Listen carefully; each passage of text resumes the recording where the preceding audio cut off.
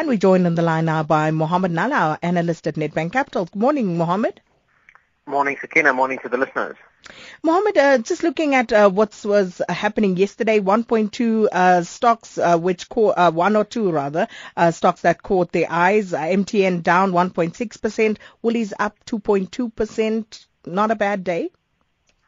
Yeah, look, as you mentioned, the market's pretty mixed yesterday. We actually ended up ending in the positive space, but the reason why these two stocks specifically, I'd like to single those out and then chat a little bit about it, is that MTN, obviously we know we've got this massive cloud of the $5.2 billion fine that remains in Nigeria. And so that stock, you will recall the deadline is actually for this week. The market initially got quite nervous. It now appears as though, even though the fine hasn't gone away, Nigerian authorities have come to the fore. They've said, look, the fine stands, but MTN has actually earned itself a little bit of a delay in terms of the time frame, in terms of when that fine needs to be paid. And this obviously while negotiations are still underway. So it's not saying that the fine is going to remain at 5.2. It means that the fine does remain, that they're still in the process of negotiating the size of that fine. But the market's still not liking that. MTN yesterday falling, it did close off its lows, so it only ended down 1.6%.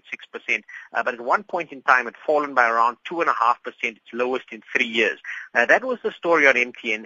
Woolies, a much better story coming through there. So we had a trading update out of Woolies, and they reported an increase in sales of 17.7% for the 20 weeks to November to the print yesterday.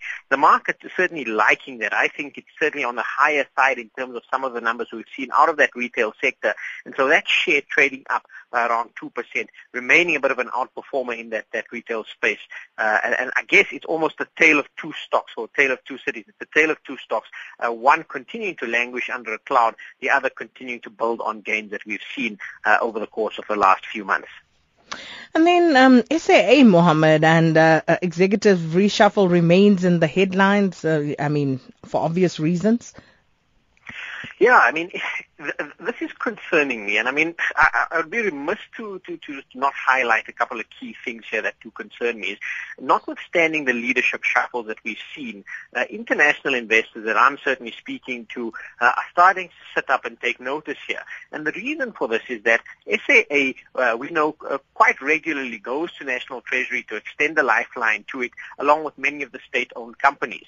And the concern here is that the National Treasury a while ago actually said that unless they get a credible turnaround plan from SAA, that they would be quite circumspect on funding the carrier. Now, on that basis, international investors are sitting up there saying, how sustainable is SAA? What are the risks that this actually poses to the South African sovereign, along with the other state-owned companies, in the context of the fact that Minister Nene, in his medium-term budget, already seems to have utilized his buffer that he's had. He's had a contingency reserve. He utilized a lot of that in terms of protecting the public sector wage negotiations and the appropriations to that. And so this is starting to become a bit of a concern in terms of international investors' radars. It's starting to pop up, and I think that we can sorely afford any further negative sentiment in the context of global capital flows that will be less favorable towards emerging markets over the course of the coming months.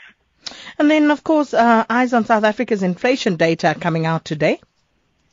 Yeah, and I think that there's the possibility that this inflation print actually surprises to the downside. The reason why I say that, you mentioned it in your intro, the market expecting it to move from 4.6% year-on-year to 4.7%. We do expect it to breach the upper end of the 6% band in the early part of next year, mainly because oil price base effects will come through there. But I think that if we have a look at inflation for most of this year, it has undershot the market's expectations quite consistently over the course of, I think, all of the data prints that we've had out this year. Only two of them actually, one was in line with expectations, one was ahead. The rest of them have all been below market expectations. And this showing us that there's actually in my view, no real inflationary pressures in the economy, or demand inflationary pressures in the economy as it stands today. Most of the inflationary pressures are largely exogenous in nature. And I'm certainly hopeful that our Reserve Bank tends to look at the data the same way I'm looking at it right now. They've got some scope to keep rates on hold at their meeting now this week. It's tomorrow. Let's see how that actually plays out. But we'll chat about this inflation data in a bit more detail tomorrow.